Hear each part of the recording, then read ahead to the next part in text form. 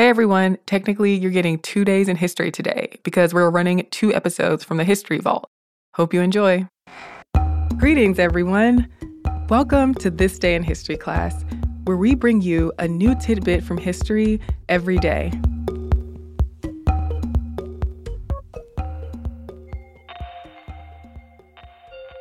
The day was June 7th, 1951. Paul Blobel, a German SS commander and war criminal in charge of Sonderaktion 1005, was hanged at Landsberg prison just after midnight. The exact number of people killed under Nazi policies is unknown, but there is no doubt that the death toll is in the millions. Despite the lack of an official number and the destruction of Nazi documents, the devastation and atrocity of Nazi actions is well documented.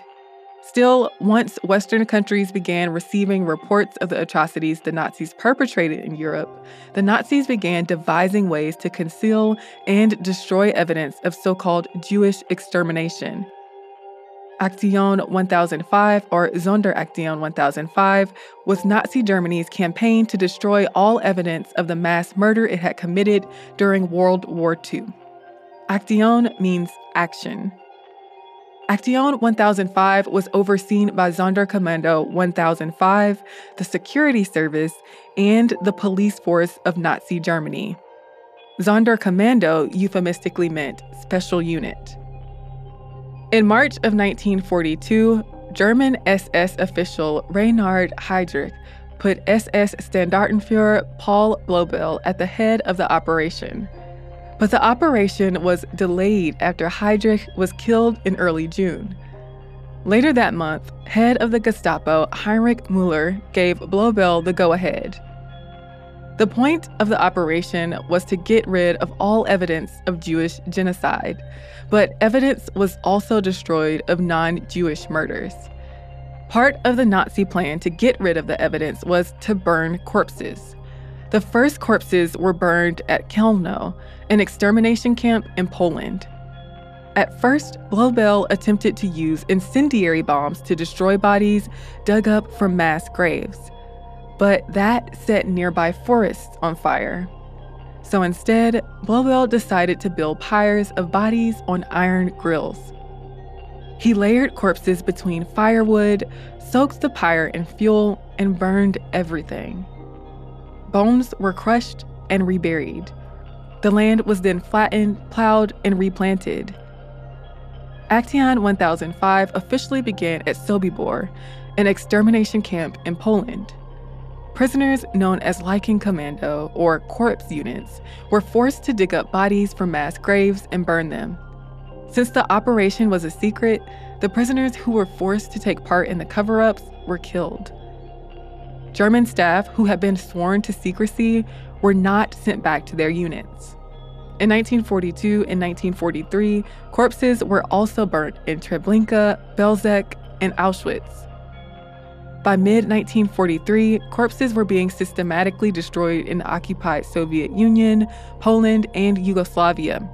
Extermination camps that had crematoria, like Auschwitz and Belsen, did not need Aktion 1005 commands, and the operation went to the scenes of earlier mass killings at Babi Yar, Ponary, the Ninth Fort, and Brona Gora. As Soviet armies advanced in 1944, SS official Wilhelm Koppa ordered that each of the Generalgouvernement 5 districts set up its own units to get rid of evidence of the mass murders quickly.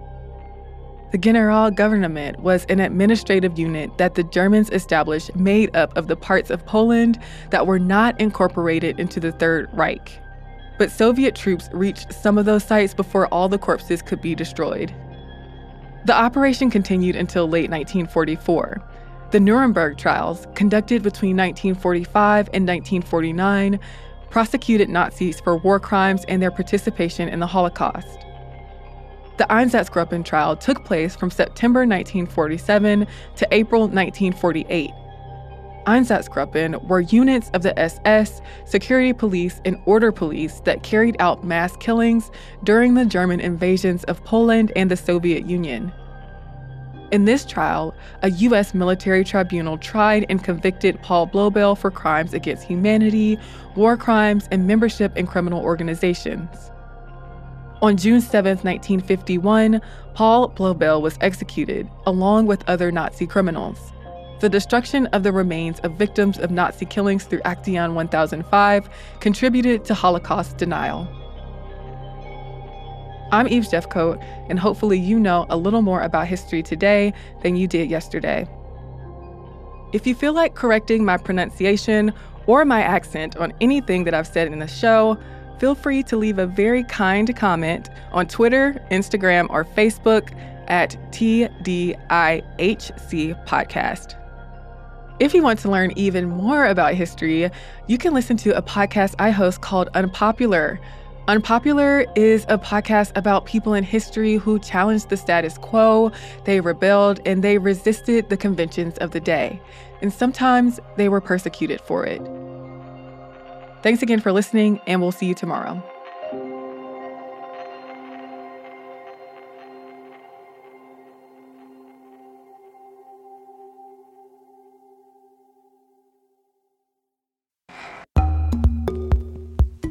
Hey y'all, I'm Eves, and welcome to This Day in History Class, a podcast where history waits for no one.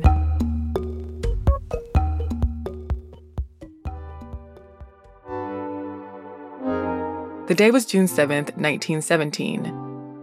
Poet Gwendolyn Brooks was born in Topeka, Kansas. Brooks was the first Black American writer to win a Pulitzer Prize.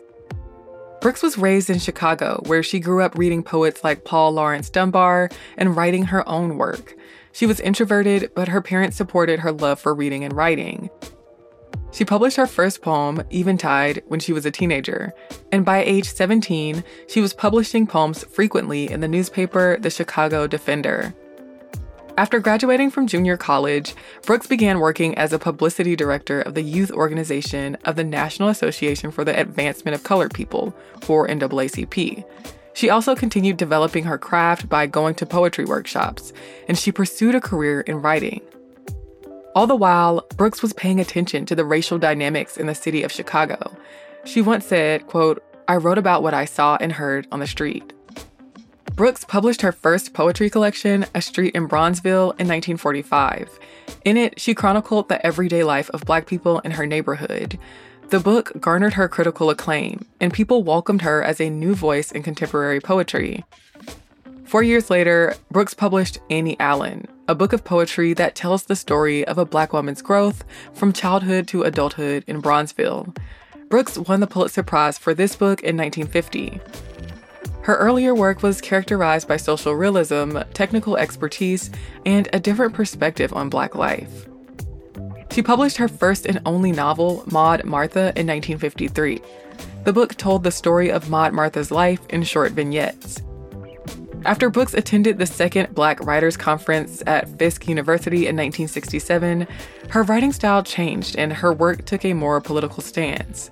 In the Mecca, published in 1968, included a long narrative poem about a mother searching for her lost child in a Chicago housing project.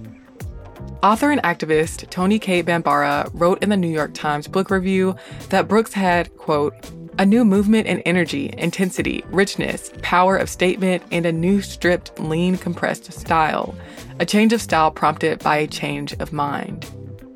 In the 1970s, Brooks left the publishing house Harper & Row and turned to new Black publishing companies. She also published her first autobiography, Report from Part 1, in 1972. While some critics said that it didn't give them the insight that they hoped for, others praised its acknowledgement of her role as a poet. Brooks was the first Black woman to become the poetry consultant to the Library of Congress. Through this work, Brooks visited local schools. She was also poet laureate of the state of Illinois, and in this role, she visited colleges, prisons, hospitals, and other community institutions. Altogether, Brooks wrote more than 20 books of poetry. She also taught at universities around the United States. Brooks died in 2000. I'm Eve Jeffcoat, and hopefully you know a little more about history today than you did yesterday. And if you have any kind words you want to send us, you can hit us up on social media. We're at TDIHC Podcast on Facebook, Twitter, and Instagram. You can also send your notes to us via email at thisday@iheartmedia.com. Thanks so much for listening to the show, and we'll see you tomorrow.